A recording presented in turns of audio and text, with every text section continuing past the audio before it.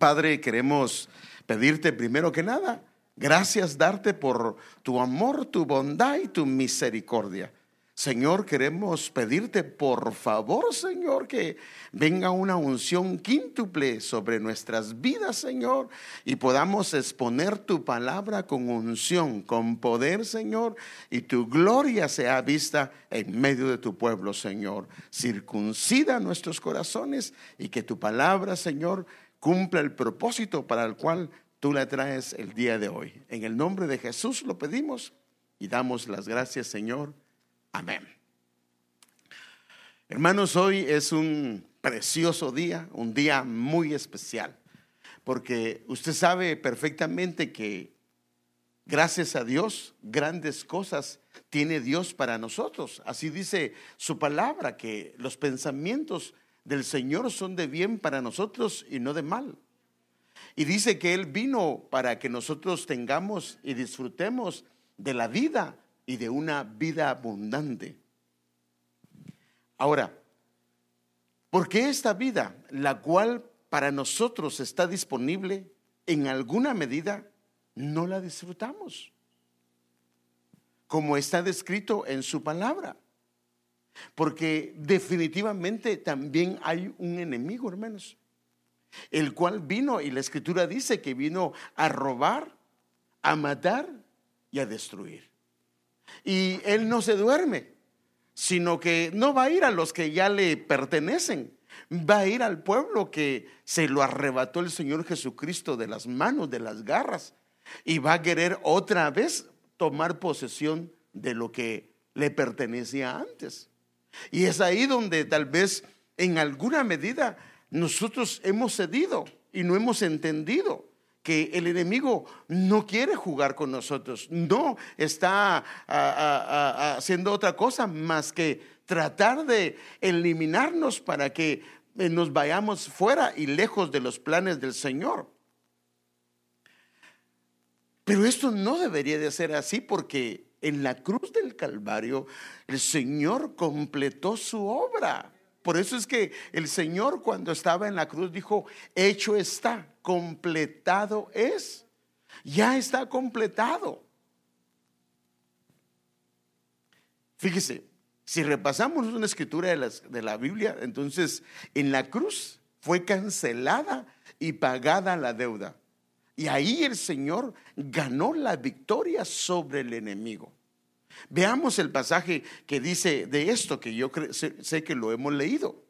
Colosenses capítulo 2 versículo 13 al 15, en la versión Nueva Traducción Viviente, dice: ustedes estaban muertos a causa de sus pecados. Eso era antes de que el Señor nos encontrara.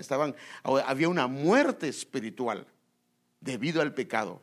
Y porque aún no les habían quitado la naturaleza pecaminosa, y esto nos llevaba a ofender al Señor vez tras vez. Entonces Dios les dio vida con Cristo al perdonarle todos sus pecados. El versículo 14, mire qué hermoso, hermano. Él anuló el acta con los cargos que había contra nosotros y la eliminó, como clavándola en la cruz. O sea que Cristo era un pagaré donde Él estaba pagando todas las deudas de pecado que había en nosotros. Y dice el versículo 15: de esta manera, dice que tremendo, cuando Él pagó, entonces desarmó a los gobernantes y a las autoridades espirituales. O sea que en la cruz se ganó una victoria y le quitó todo poder a las autoridades, a las huestes espirituales de maldad, para que ya no nos hicieran ningún tipo de daño. Entonces por eso dice: desarmó, destruyó a los gobernantes y a las autoridades espirituales, pero se refiere a las malignas. Y no solo eso, los avergonzó públicamente con su victoria sobre ellos en la cruz. O sea que la escritura es clarita con respecto a esto. El apóstol Pablo, inclusive en el llamado que Dios le hizo, habla de cuál es el propósito del llamado de sus siervos. En este caso, él describe el llamamiento de él, pero es el mismo llamamiento que Dios hace a sus siervos. Mire qué dice: Para Hechos capítulo 26, del 17 al 18 en la BTX cuarta edición, para librarte del pueblo y de los gentiles. Y le dice, a quienes yo te envío. Ahora aquí hay 5 cosas que podemos ver. Número 1, a fin de que abra sus ojos. No era que estaban ciegos, sí, ciegos espiritualmente, pero la idea de la predicación, la proclamación del evangelio es que los ojos sean abiertos. 2, para que se vuelvan, mire qué tremendo, de las tinieblas a la luz. O sea que hay un plan del Señor de que haya un volver de las tinieblas, pero ese es un proceso. 3, y de la potestad de Satanás a Dios. O sea que hay un gobierno de Satanás gobernando y queriendo hacer trizas nuestras vidas. Por eso dice y de la potestad de Satanás a Dios. Y 4, para que reciban liberación de la culpa, de todo aquello que no nos permite. Y 5, y esto va a traer como consecuencia una herencia entre los santificados por la fe en el Señor Jesús. Entonces, en base a esto, hermanos amados, yo me gustaría tratar hoy un tema con ustedes. Y el tema que yo quisiera tratar es una declaración que hizo Pedro, que dice: tú eres el Cristo, el Hijo del Dios viviente. Tú eres el Cristo, el Hijo del Dios viviente.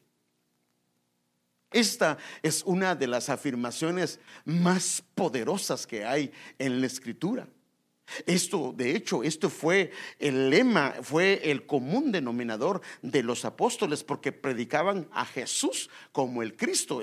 La palabra Cristo significa ungido, pero para los judíos el ungido, o sea, el Cristo era el Mesías. Entonces ellos se enfocaron a decir, entonces cuando él le dice, tú eres el Cristo, él está diciendo, tú eres el Mesías.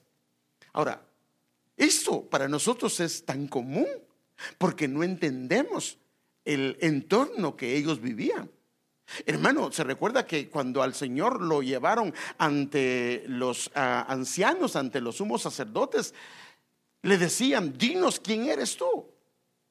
Y dinos, y lo comenzaron y lo hicieron jurar: dinos quién eres. Porque lo que querían ellos oír era que dijera él que era el Hijo de Dios. Porque en el caso de los judíos, decir soy el Hijo de Dios era una blasfemia, porque para ellos Dios no podía transformarse en algo humano, y menos que un hombre pudiese tener, porque al decir soy hijo de Dios se está poniendo al mismo nivel de él. Entonces cuando los sacerdotes oyeron eso, se rasgaron las vestiduras, lo abofetearon, y esa fue la condena de muerte. O sea que para nosotros hoy, tú eres el Hijo de Dios, es tan, de alguna manera, tan común que lo escuchamos, pero para ellos esto es una expresión muy diferente. Ahora, para entender esta expresión del apóstol Pedro, necesitamos examinar el entorno y el contorno en lo que esto se dio. Porque, fíjese, si no lo logramos ver, esta expresión solo será otra expresión. Pero si logramos ver el entorno, el propósito, el por qué el Señor hizo esto nos va a abrir el panorama y nos vamos a dar cuenta de lo poderoso que es esto. De hecho, este era el lema de ellos: él es el Hijo de Dios, Él es el Hijo de Dios, Él es el Mesías. Entonces, esto era poderosísimo, hermano. Entonces, de esa manera vamos a entender la dimensión y las dimensiones que esta afirmación tiene, porque ahorita lo va a ver.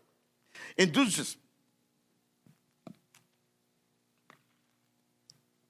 por todos es conocido que ¿dónde entró el pecado en el mundo? ¿Dónde? Hay con toda confianza, si no lo voy a regañar. Por Eva. O sea que entró en el Edén, ¿cierto? Ahí entró el pecado. Pero, fíjese qué tremendo. Los teólogos y la gente que es preparada se preguntan: ¿pero por qué se propagó de una manera terrible? Mire, a tal grado que en el capítulo 6 Dios va a eliminar a toda la humanidad.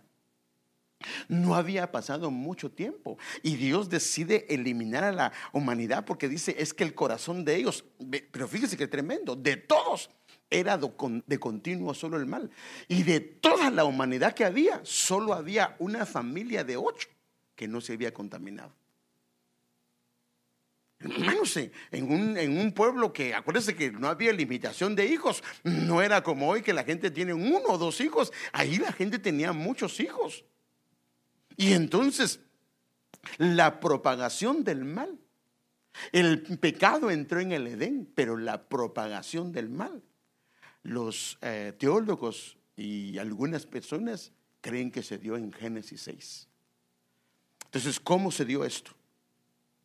El pecado se dio a través de los ángeles caídos.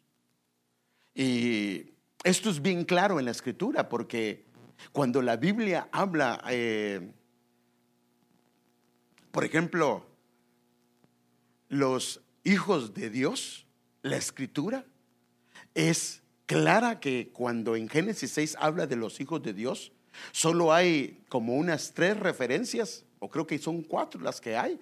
Una es en Génesis 6, otra es en Job, cuando dice que los hijos de Dios llegaron delante de Dios y dentro de ellos iba Satanás. Entonces era obvio que no eran hombres, porque también nuevamente hay una segunda escena de esto, pero hay una tercera escena donde dice que cuando Dios creó el universo, las estrellas, los hijos de Dios, otra vez esta misma palabra, los hijos de Dios, los ven Elohim, así es la expresión hebrea, se regocijaban de la creación de Dios, y esto era antes de que el mundo existiera. Entonces, lo que pasó fue que estos ángeles caídos, hubo una parte de ellos que se rebelaron y por eso se volvieron ángeles caídos. Ahora, ¿por qué es importante esto? Porque, por ejemplo, miren Génesis capítulo 6, versículo de 2 al 4 en la versión moderna, ¿cómo lo dice? Pero viendo los hijos de Dios que eran hermosas las hijas de los hombres. Ahora, estos eran ángeles caídos, ¿ok? Se tomaron mujeres de entre todas aquellas que escogieron y dijo, es que no se mira estas partes, ¿verdad? Y dijo Jehová, mi espíritu no contenderá para siempre con el hombre en su error. Él es carne, sin embargo sus días serán 120 años. A partir de ahí se le dejó al hombre solo 120 años. Pero sigamos leyendo. Versículo 4. Los nefilín, la palabra nefilín, en hebreo la parte im es plural y la palabra nef es caído. O sea que esta palabra es los caídos, que es lo que la Biblia le llama los gigantes en otras versiones. Los nefilín estaban en la tierra en aquellos días y también después de que se llegaron los hijos de Dios, otra vez los Ben Ha Elohim. Después de que se llegaron los hijos de Dios a las hijas de los hombres y ellas les dieron hijos, estos vinieron a ser los poderosos que hubo en los tiempos antiguos, varones de renombre. Entonces lo que pasó fue que estos ángeles caídos vinieron, pero hay una parte por donde ellos entraron.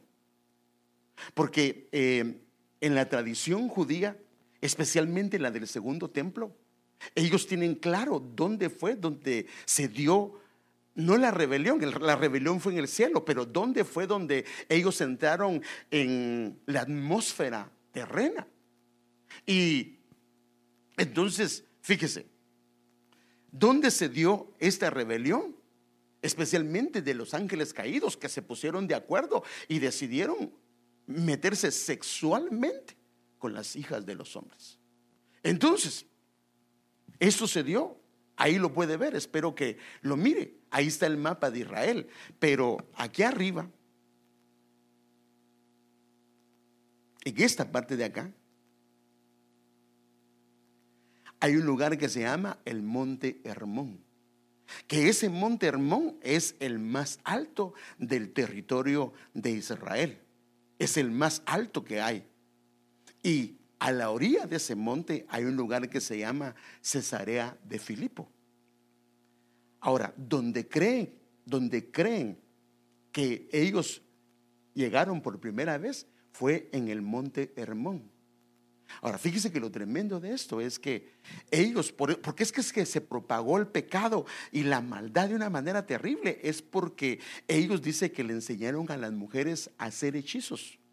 Ellos les enseñaron a hacer artes mágicas, a ver las raíces de los árboles y una cantidad de cosas. Ahí fue donde esto se dio, ahí fue donde todo esto se dio por primera vez. Déjenme enseñarle otro mapa.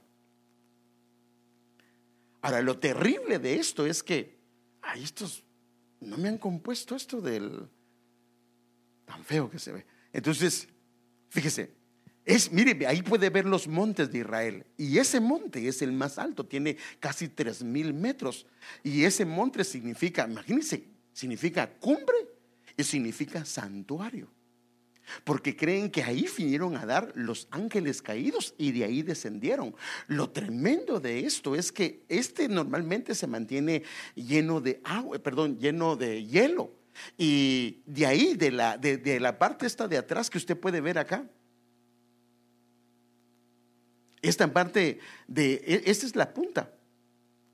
Y esta parte de acá es donde nace el río Jordán. O sea que lo que querían es estar donde las aguas corren y donde Israel se iba a beneficiar de esas aguas. Entonces ellos fueron directamente a esos lugares y significa cumbre, significa santuario. Ahora, este lugar, aquí en la orilla, entonces lo que era esta parte de acá, al borde, es donde está Cesarea de Filipo. Y aquí es donde esta expresión, tú eres el Hijo de Dios. Y cuando le preguntó el Señor, tú eres el Hijo del Dios viviente. Ahora va a ver la razón por qué. Porque si no entendemos qué fue lo que se dio en la historia, no vamos a entender el por qué se dio esto.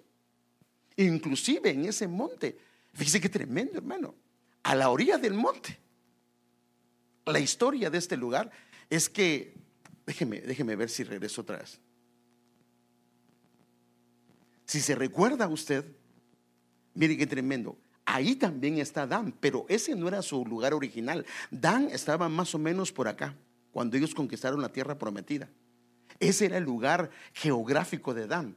Pero en Jueces, la Biblia narra que se fueron 600 hombres. Llegaron a un lugar, se llevaron los ídolos y de ahí se fueron a un lugar que se llama Lais, que es Dan. Entonces Dan se trasladó de donde Dios le había dicho que estuviera y se trasladó a otro lugar. Y al trasladarse a ese lugar, Dan, fíjese qué tremendo, Dan es uno de los lugares donde se hizo horrible y espantosa la idolatría, a tal grado que Dan no aparece dentro de las tribus al final del Apocalipsis. Ni creo que ni Efraín ni Dan aparecen, porque fueron descartadas por la idolatría. O sea, y fíjese que lo tremendo es que se fueron a la par del monte, a la par del santuario, donde prácticamente estos descendieron. Entonces, en ese monte, el Señor hace que esa expresión, tú eres el Hijo del Dios viviente, se dio a la orilla del monte. Pero la mayoría, bueno, no la mayoría, pero una gran parte de eruditos de la Biblia creen, porque después de esta escena que es donde hay la expresión, se oye que el Señor escogió a 3 y los hizo subir al monte muy alto, dice otras versiones. Y este monte, los teólogos creen que es el monte Hermón. ¿Y por qué el monte Hermón?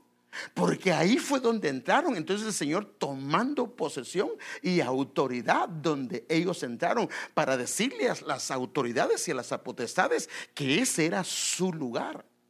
que el Señor iba a estar ahí. Entonces la historia es que ahí se mete Dan, luego viene Basán. Basán, este es parte del territorio de Basán. La Biblia dice que cuando llegó Israel y se puso a la orilla del río Jordán, donde antes de que muriera Moisés, le dio un encargo a Dios y le dijo: vete a Basán y ve a matar a Sehón y a Og. Y estos eran gigantes. Entonces el Señor quería que ellos, antes de tomar la tierra, conquistaran este terreno de los gigantes para que tomaran control, porque si ellos estaban activos, entonces les iban a hacer la vida de cuadritos en la tierra prometida. ¿Y qué pasó? Vinieron ellos, sí, a través de Moisés, mataron a Sehón, mataron a Og, pero ellos dejaron vivos a otros gigantes, los cuales se fueron para Gaza. Ay, Padre Santo. O sea que ellos mataron a los de Basán, los mataron por esta área, pero los otros estaban en esta área y ellos no los mataron, y los gigantes se fueron para lo que le llaman Gaza. Y como ellos no los mataron, entonces quien terminó batallando con ellos fue el pueblo de Israel. De ahí vino Goliat. Entonces vinieron, era la ciudad de Lais, se convirtió en Dan y luego se convirtió en Basán. Y más o menos un tiempo antes de Cristo, la ciudad se llamaba Panías, porque allí adoraban a un dios que se llama Pan. Ese era el dios que adoraban. Y entonces ese lugar, hermano, inclusive a este lugar le llaman, fíjese pues, Basán, creen que era la puerta del lugar de los muertos.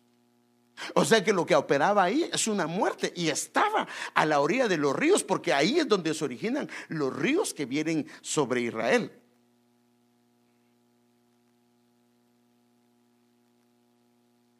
Entonces, en medio de ese contexto se da esta expresión que vimos. Entonces el Señor, fíjese qué tremendo, anduvo recorriendo todo el lugar, pero al final de los 3 años y medio, Él decide ir a este lugar, Cesarea de Filipos. Y ahora yo quiero que veamos la escritura, porque entonces vamos a entender el por qué el Señor, por qué se dio esta expresión aquí. Era una expresión diciéndole a las potestades: quien gobierna, quien reina, soy yo.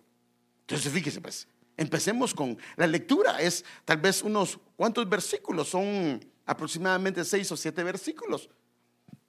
En Mateo 16, 13 al 19, en la Reina Valera actualizada 2015. Cuando llegó Jesús a las regiones, mire qué dice, mire qué tremendo. Por eso es que es importante: tú eres el Hijo del Dios viviente, tú eres el Cristo, el Hijo del Dios viviente. Hay una razón, y ese es el problema, que nosotros leemos la Biblia y pues pensamos que es un lugar cualquiera. No, esto era una razón del por qué se hablaba. Cuando llegó a Jesús a las regiones de Cesarea de Filipo, o sea, ese lugar a la par del monte Hermón, el lugar donde descendieron los caídos, preguntó a sus discípulos diciendo: ¿quién dicen los hombres que es el Hijo del Hombre? Ellos dijeron: unos Juan el Bautista, otros Elías, otros Jeremías o uno de los profetas.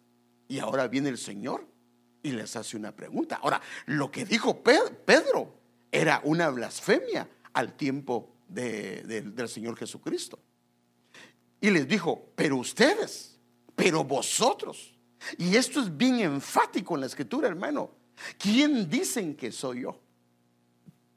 Y mire, Pedro la regó en muchas cosas, pero en esto, hermano, mire lo que dice él. Respondió Simón Pedro. Y dijo, ahora, fíjese que el que respondió fue aquel, fíjese que tremendo, fue aquel que el nombre se lo habían cambiado, que le cambiaron su carácter. Respondió Simón Pedro y dijo: tú eres el Cristo, el Hijo del Dios viviente. Tú eres el Cristo, el Hijo del Dios viviente. O sea, en otras palabras, tú eres el Mesías, el que el reino se le prometió. y tú tienes control sobre este lugar. Y no se queda con las orillas, con las faldas del monte Hermón, sino luego viene la transfiguración y se va a donde está el monte, arriba del monte, que fue donde él se transfiguró. Y ahí viene el profeta Elías y viene Moisés y le hablan, y las vestiduras de él fueron cambiadas, resplandecientes, y viene una nube. Qué tremendo, hermanos, que viene una nube y se posa encima del monte. Y o sea, significa que la gloria de Dios descendió en ese lugar. Y de ahí se oye una voz que dice: este es mi. Entonces, cuando él preguntó, cuando respondió Pedro: tú eres el Cristo, el Hijo del Dios viviente. Entonces Jesús respondió y le dijo: bienaventurado eres, Simón, hijo de Jonás, o hijo de Juan, porque no te le reveló carne ni sangre, sino mi Padre que está en los cielos. Sigamos leyendo. Ahora, aquí está la cosa. Mas yo también te digo que tú eres Pedro. Pedro significa roca. Ese lugar donde ellos estaban era una roca. Esa parte era una roca, que de en medio de la roca, de la parte de abajo de la roca, es donde sale el agua, que es parte del río Jordán, de donde se origina el río Jordán.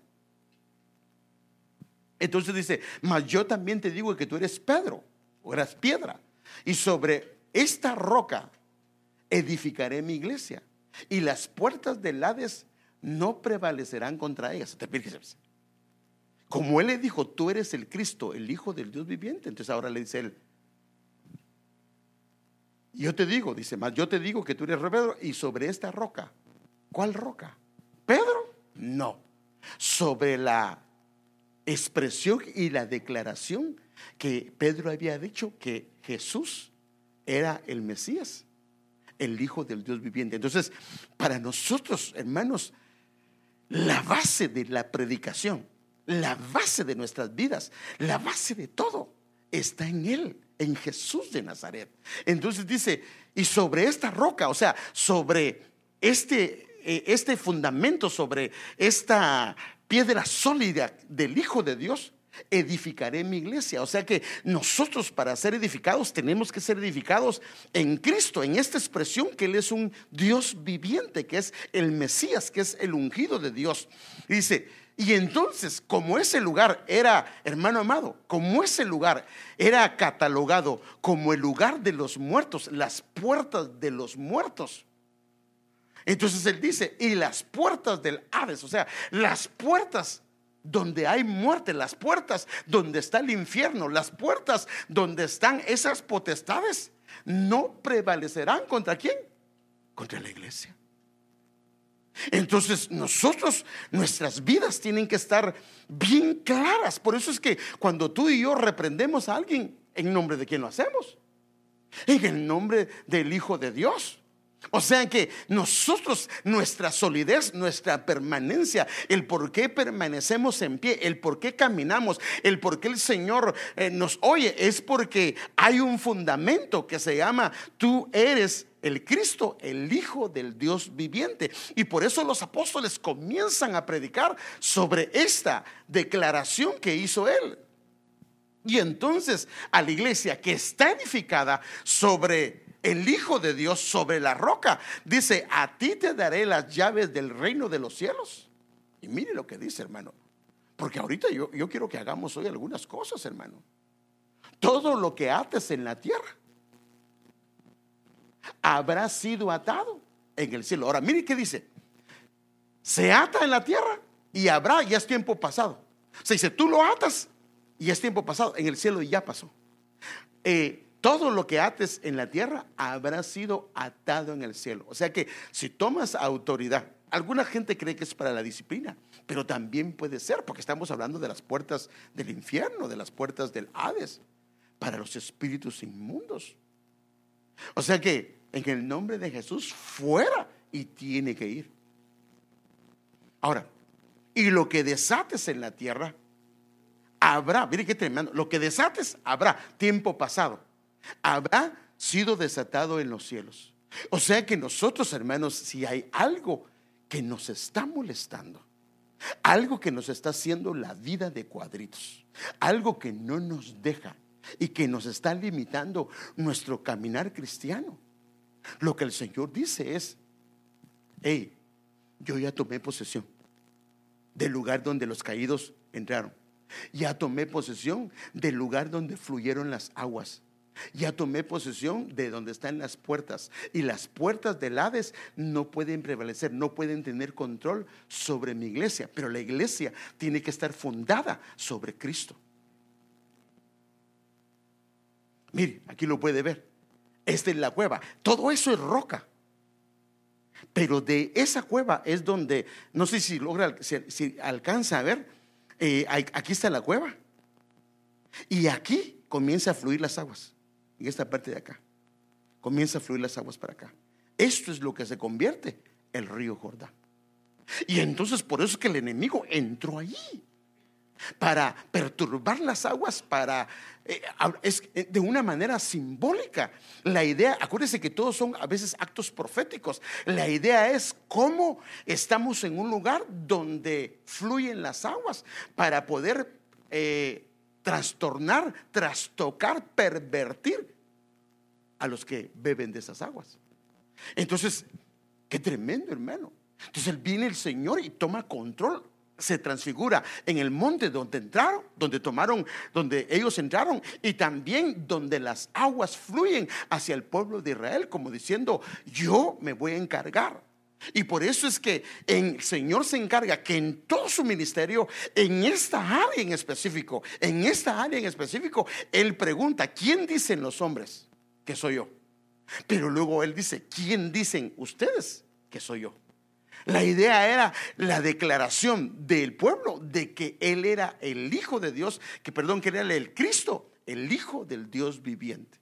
Entonces, en base a esto, hermano, nosotros tenemos que quitarnos todo miedo, quitarnos todo pánico, toda cosa que nos limita, que no nos permite que no, porque, hermanos, aquí está, pero lo que tenemos que hacer es tomar el control de decir: no, yo soy hijo de Dios y por lo tanto yo creo en el Hijo del Dios viviente y tomo la autoridad que viene de Dios.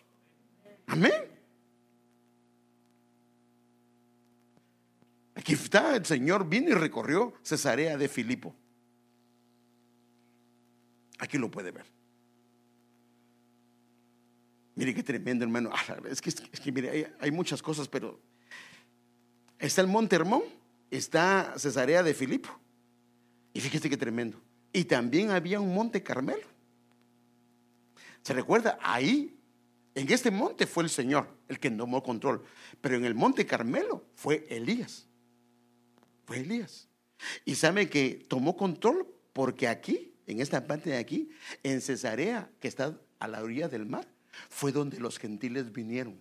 Entonces, están en las aguas que venían y se alimentaba el pueblo de Israel. Esto le pertenecía a Gaza, a los filisteos, pero aquí estaba Cesarea, que fue donde Cornelio se convirtió. Entonces el Señor tomó control del monte Carmelo para que Cesarea se convirtiera, y tomó control del monte Hermón para que las aguas fluyeran de una manera diferente.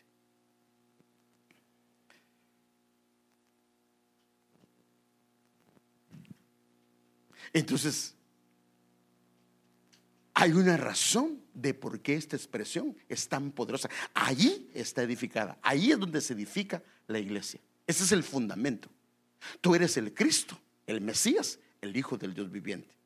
Ahora viene el Señor Jesucristo, el Hijo del Dios viviente, y Él declara lo siguiente. Fíjese qué tremendo. Mateo 28, 17 al 19, en la Reina Valera actualizada 2015, dice: cuando lo vieron. Ahora, esto estamos hablando cuando Él resucitó. O sea, ya el otro es como algunas semanas antes de que Él muriera. Esto es después de la resurrección, cuando Él ascendió al cielo. Pues por eso es el capítulo final. Cuando lo vieron, lo adoraron, pero algunos dudaron. Y se preguntan los teólogos: ¿por qué dudaron? No porque lo vieron, sino dudaron de que todo el tiempo la obra la hizo Él.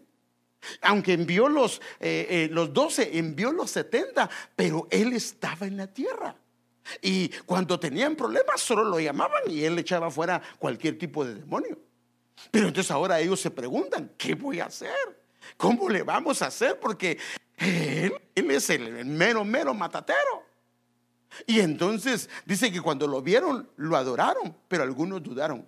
Y entonces cuando dudaron, el Señor se acercó a ellos y les habló diciendo: toda autoridad, aleluya, hermano, me ha sido dada en el cielo. ¿Y dónde?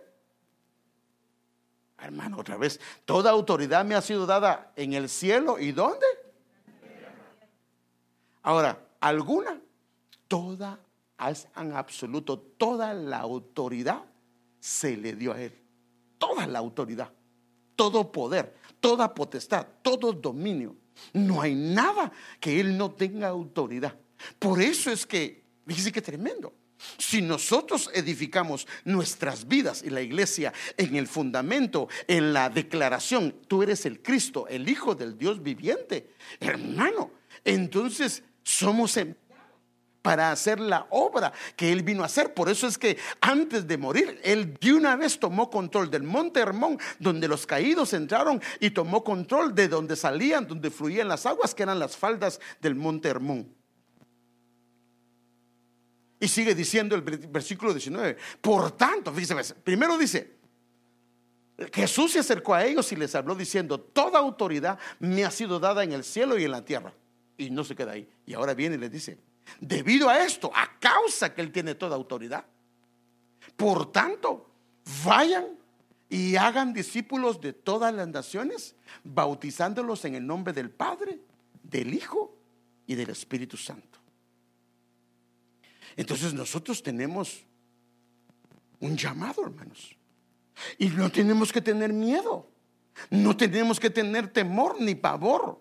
No, hermanos, él tomó el control, él desarmó a las potestades en la cruz del Calvario, y nosotros se nos ha sido dada la autoridad de él, se nos ha sido dada. ¿Por qué? Porque nosotros somos su cuerpo, pertenecemos al cuerpo de Cristo. Y entonces dice, al cuerpo, al Señor se le ha sido dada toda autoridad en los cielos y en la tierra. Y ahora dice, debido a esto, por tanto, a causa de esto, vayan a todas las naciones y hagan discípulos y bautícenlos en el nombre del Padre, del Hijo y del Espíritu Santo.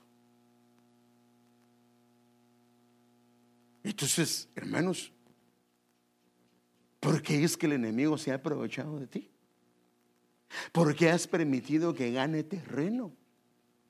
¿Por qué has permitido que te esté atormentando y haciendo la vida de cuadritos?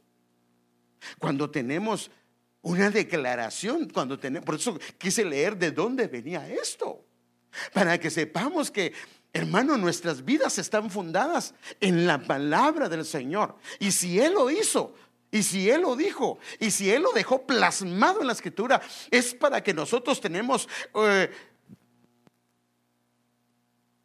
una declaración impresa del Señor Jesucristo para poder hacer la obra que Él nos ha mandado. Ahora, no podemos ir nosotros a libertar a los cautivos, a hacer la obra que Él nos ha mandado, si estamos atados. ¿Sí o no? No podemos. Por eso fue que cuando resucitaron a Lázaro, y esta es una enseñanza de lo que hace el Señor en alguien que ha resucitado. Lázaro estaba muerto, por decir así, un creyente está muerto, lo resucitan y él lo resucitaron, pero cuando lo resucitaron, o sea, pasó de muerte a vida espiritualmente. Ahora viene y la orden del Señor es a sus discípulos: desátenlo. O sea que él venía, sí, ya estaba resucitado, pero estaba atado. Y entonces la orden del Señor es: desátenlo. Entonces el Señor dice: toda autoridad me ha sido dada en el cielo y en la tierra. Y la iglesia que está edificada en esta declaración, Él dice, se le ha sido dada las llaves del reino, las cuales tienen la autoridad, la iglesia, el pueblo del Señor, de atar y de desatar. Entonces quiero ir otra vez a esta expresión: tú eres el Cristo, el Hijo del Dios viviente. Hermanos, la razón por la que hoy le estoy predicando sobre esto es porque yo lo que quiero es que usted tome autoridad hoy, hermanos. en el nombre de Jesús y levante su espada. Porque si no, ¿de qué sirve que cantemos? ¿Cómo es que dice ese canto? Fuera, fuera, fuera. ¿Para qué lo cantamos? Si lo cantamos, tomemos esa autoridad y que está escrita en la Escritura. Y sacudámonos, hermano. Porque, hermano, es que ese es el asunto. Si no tiene control sobre nosotros, a no ser que nosotros le demos autoridad. Ahora, claro, si hay una puerta abierta, hay que cerrarla. Pero si no hay ninguna puerta abierta, tenemos que tomar la autoridad que el Señor nos ha dado. Porque nos basamos en la cruz. En la cruz fueron desarmadas estas potestades. Y entonces, debido a esto, Él da otra orden, hermano amado. Y también otras veces antes de ascender al cielo. Pero esto lo narra Marcos. Y Marcos dice, capítulo 16, versículo 15 al 18. Y les dijo: id por todo el mundo y predicad el evangelio a toda criatura. El que crea y sea bautizado será salvo, pero el que no crea será condenado. Porque las llaves también es para que la gente salga del mundo y sea trasladado de las tinieblas a la luz del Señor. Entonces dice: el que crea y sea bautizado será salvo, pero el que no crea será condenado. Pero no queda ahí. Ahora mire lo que dice, hermano. El problema es que nosotros pensamos que solo es para algunos, pero no. Esto es para todo aquel que ha creído en el Hijo de Dios y ha confesado que Él es el Hijo de Dios, que es el Mesías, el Hijo del Dios viviente.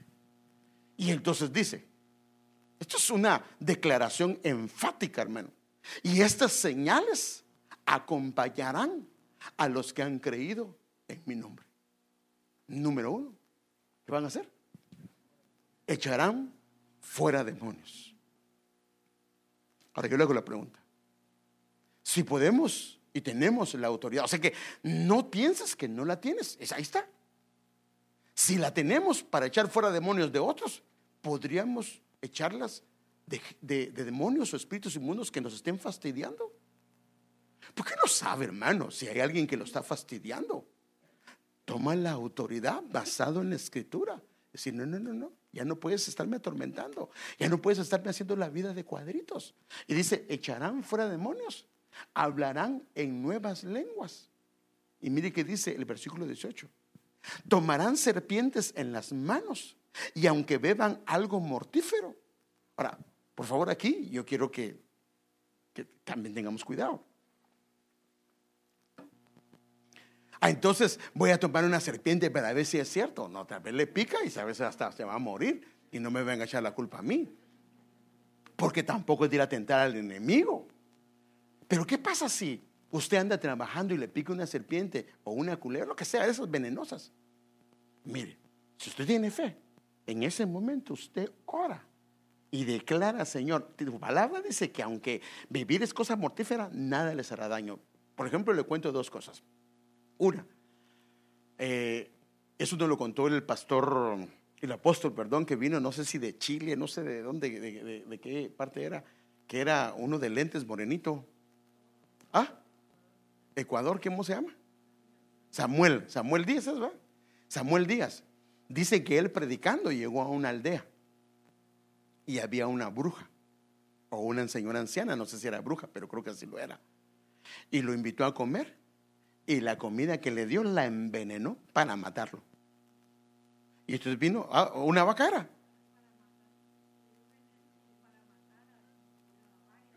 Le dio veneno como para matar varias vacas. Imagínense, que son grandotas.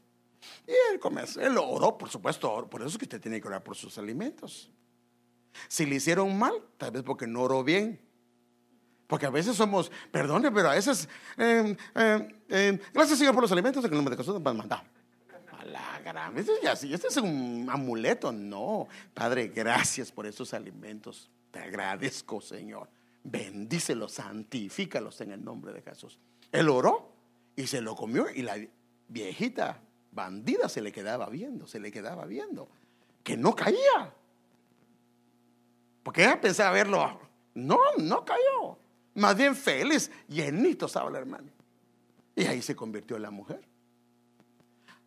Otro, El apóstol Pablo, después de salir de un naufragio, estaba recogiendo unas ramas para echarlas al fuego. ¿Y qué pasó? Agarró una rama y se le prendió una víbora, que esas son venenosas. Y entonces todos los que estaban, los nativos del lugar, comenzaron a ver y dijeron: este de plano hizo algo, es un homicida, y la justicia no lo ha dejado tranquilo, y por eso le mordió para matarlo. Y entonces dice que, así dice la Biblia, estaban esperando a ver a qué horas se hinchaba o a ver a qué horas quedaba muerto. Y va de verlo, y va de verlo, y va de verlo. Todo el mundo le quitaron la vista a todos los demás, y a Pablo le tenían la. Y Pablo, cuando la espantó en el fuego, y siguió tranquilo. Mire qué tremendo. Pero ¿qué pasa si le pica a usted un pequeño zancudo? ¡Ay! ¡Ay! ¡Llévame al hospital, hermano! Imagínense que lo que pasara mañana y usted ya oyó esa predicación. Usted estaba dormido entonces cuando la oyó. No tiene que tomar autoridad. Pero fíjese qué tremendo. Entonces le pica esta, y los nativos lo estaban viendo. Y como vieron que no caía, entonces ahora cambiaron su manera de pensar y dijeron: este es un Dios. Así cambiaron.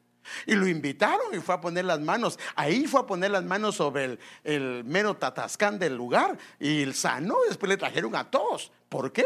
Porque esto es lo que dice: entonces tomarán serpientes en las manos. Y eso fue literal para Pablo. Y aunque beban algo mortífero, no les hará daño. Para aquí viene esta declaración. Hermano, esta es una declaración. ¿Sabe qué es el problema de nosotros? Que las sabemos, pero no las creemos. Porque si las creyéramos, hermano, de verdad confesaríamos: mire, sobre los enfermos pondrán las manos. ¿Y qué dice? ¿Sanarán o se pondrán bien? Pero nosotros antes nos enfermamos y lo primero que hacemos es que tomamos una pastilla y después le preguntamos al Señor qué es. ¿No será que lo primero que debe hacer es: Señor Padre, ¿será que me quieres sanar? Claro, yo entiendo, hermano, que Dios hizo la medicina, pero también trae sanidad. Entonces la sanidad viene a través de la medicina o a través de su unción. Pero ¿por qué no acudir a Él? Porque, hermano, toda autoridad se le ha sido dada en el cielo y en la tierra. Porque muchas de las enfermedades son debidos a espíritus inmundos. Mire, hay un hombre que se llama, eso lo recomendó el apóstol.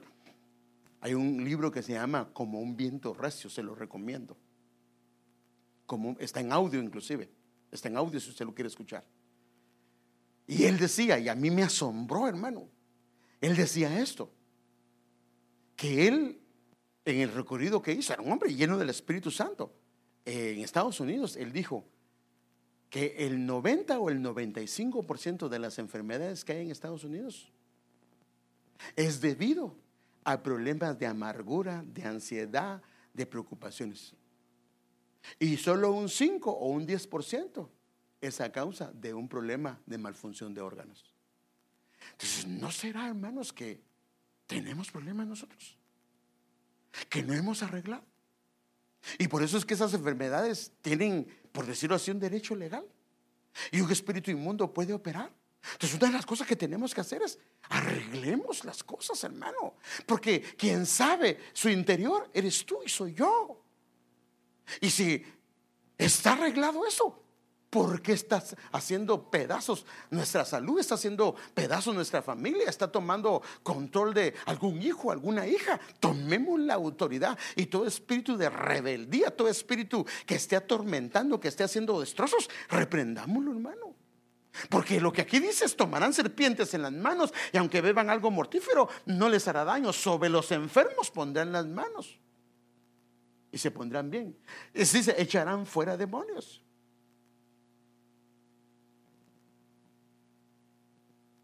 Entonces yo quiero invitarlo hoy a hacer algo, hermanos.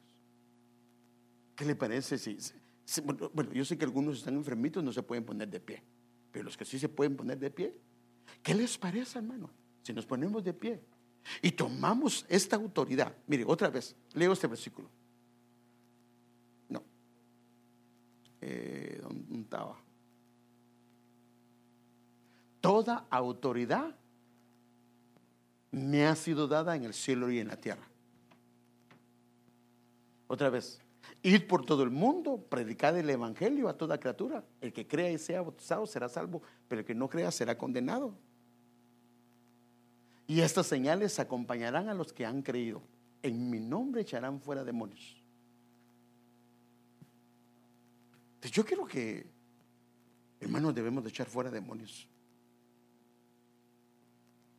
Si hay algo que te está atormentando, si hay algo que te está haciendo daño, que hoy podamos tomar autoridad, hermano. Si tal vez tus hijos no han oído al Señor, no han creído en el Señor, ¿no será que algún espíritu inmundo los está cegando? Está tomando control. Tal vez hay problemas serios en tu familia y le has orado al Señor, pero tal vez ya no es de oración, sino es de que tomes autoridad. Hay un ejemplo de que comenzaron a perder una batalla el pueblo de Israel, y se tira Josué en el suelo a pedirle al Señor misericordia y le dice: levántate. Si lo que tienes que hacer ahorita no es orar, lo que tienes que hacer es tomar control y arregla lo que está desarreglado. Entonces tal vez lo que tenemos que hacer es, hermanos, si nos están fastidiando, tomar el control que Dios nos ha dado, la autoridad, porque no soy yo que te la doy, es el Señor Jesucristo, y a Él, como es el Hijo de Dios, se le fue dada toda autoridad, y toda autoridad te ha sido dada para echar fuera todo tipo de demonio, todo tipo de espíritu inmundo, inclusive poner las manos sobre los enfermos y ser sano. Entonces, hermanos, yo creo que si algo te está fastidiando, yo quisiera que hoy tomemos esa autoridad y que el Señor desate. Hoy vamos a pedir al Señor que desate toda cadena, toda atadura, toda ligadura que está afectando tu corazón, está afectando tu familia, tal vez tu negocio, tal vez tu trabajo, tal vez a tu esposa, tal vez a tu esposo, tal vez a un hijo tuyo que está siendo sometido en cosas que no entiendes. Le has orado al Señor y no lo oras, y tal vez es un espíritu inmundo. Pero que hoy el Señor nos dé esa autoridad. No, hoy no, ya no la dio, ya se nos ha sido dada.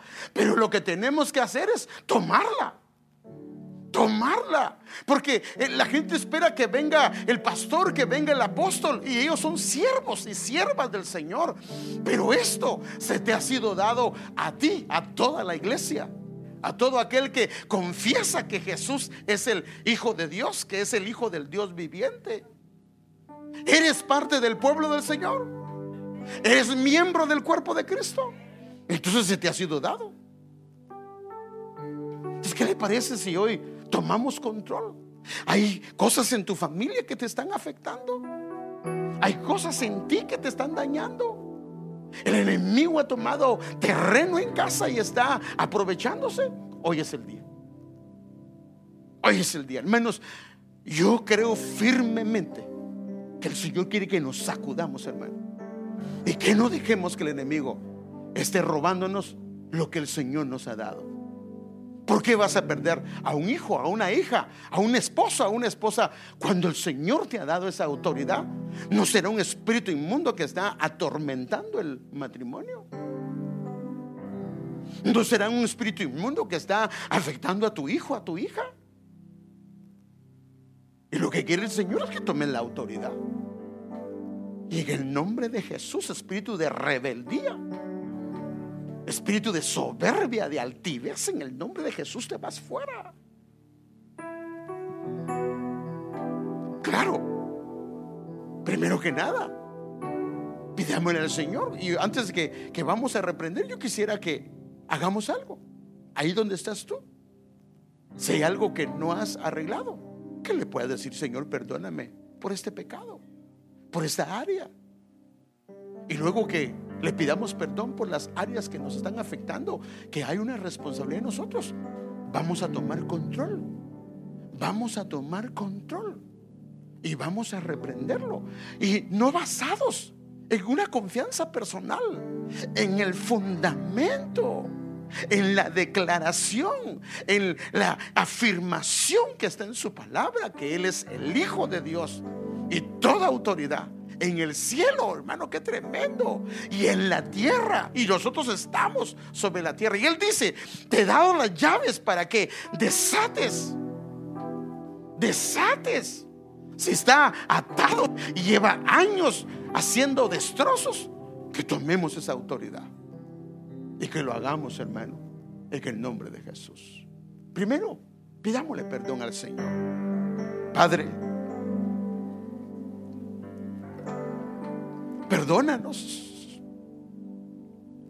Perdónanos, por favor. Perdónanos por aquellos pecados que son una puerta que se ha abierto y de alguna manera hemos permitido que el enemigo tome control de áreas de nuestras vidas. Pero hoy, en el nombre de Jesús, te pedimos perdón. Padre, ve hacia nuestro interior y aquellas cosas, Señor, que han estado afectando nuestro corazón, que han estado afectando nuestra vida, nuestra familia, nuestra casa. Hoy, en el nombre de Jesús, te pedimos perdón y te pedimos, Señor, que tomes el control.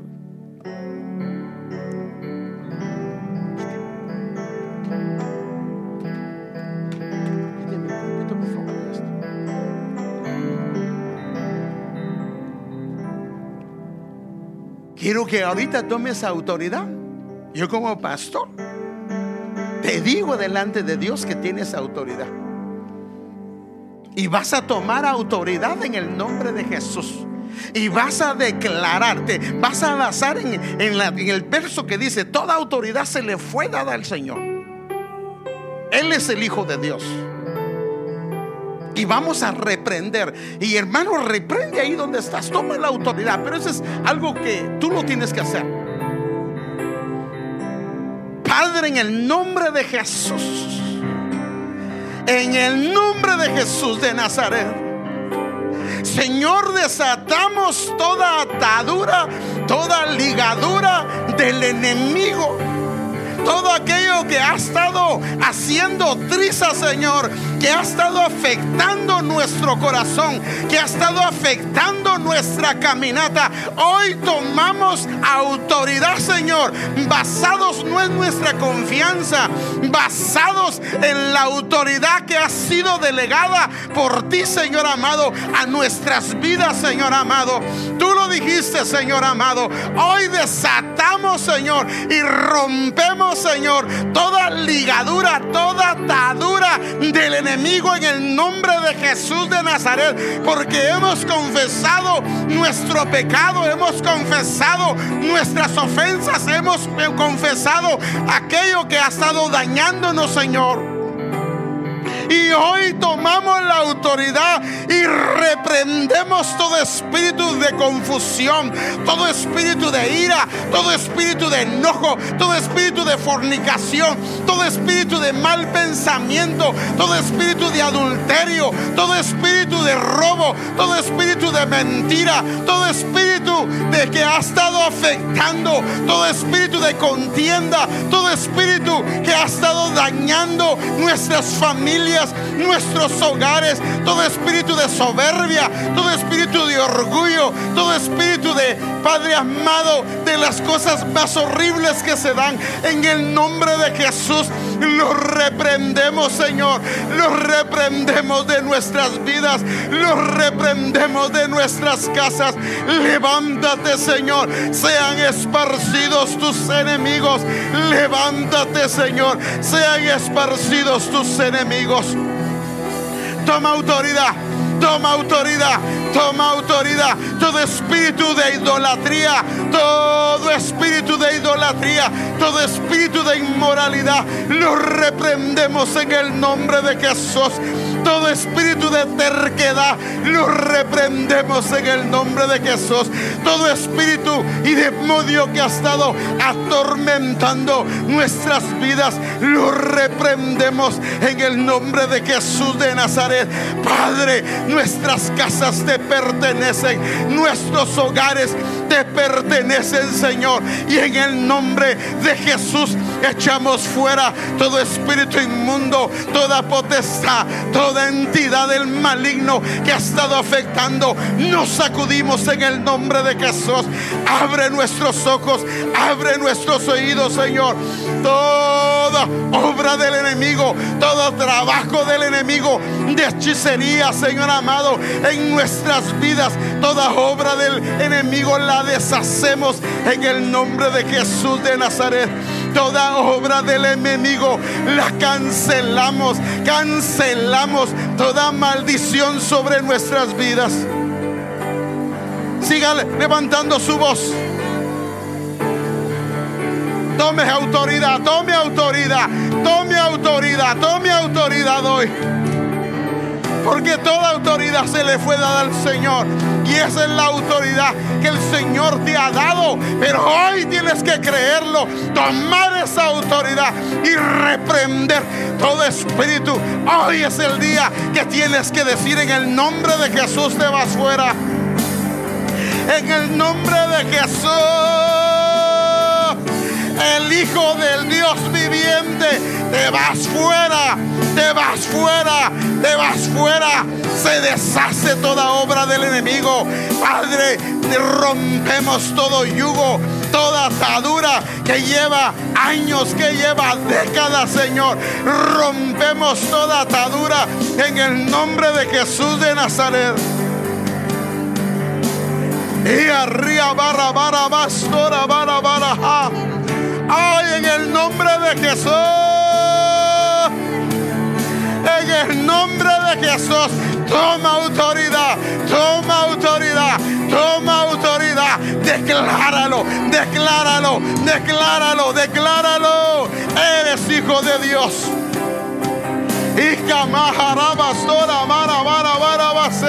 Hoy se rompe toda cadena, se rompe toda influencia ancestral sobre nuestras vidas, sobre nuestros hijos, sobre nuestras hijas, sobre nuestra casa, sobre nuestro trabajo, sobre nuestro negocio. Ese que nos ha estado haciendo la vida de cuadritos, lo reprendemos en el nombre de Jesús. Todo el que ha estado estorbando nuestras vidas, nuestro tiempo de oración, el que está trayendo distracciones a nuestras vidas, lo reprendemos en el nombre de Jesús. Hoy, hoy, hoy, hoy, hoy, hoy, hoy, hoy, hoy, en el nombre de Jesús de Nazaret, se rompe toda cadena, se rompe toda atadura, se rompe toda ligadura, porque por sus llagas, por sus llagas, por sus llagas hemos sido curados, hemos sido sanados, hemos sido sanados. En el nombre de Jesús tomamos autoridad, tomamos autoridad. Todo espíritu que ha venido cíclicamente a la familia por los antepasados, renunciamos a todo pecado, renunciamos a todo pecado, renunciamos a todo pecado en el nombre de Jesús. Y declaramos, Señor, sanidad, Señor, a nuestras familias, Señor.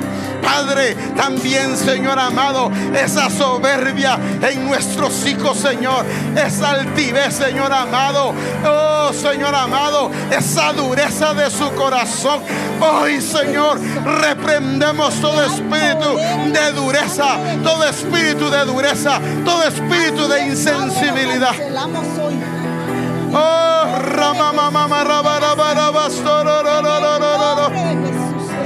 ayúdame a orar en lenguas, ayúdame a orar en lenguas. Si tú, Dios, te ha dado lenguas, ayúdame a orar hoy. Hoy se está librando una batalla. Y catarra maya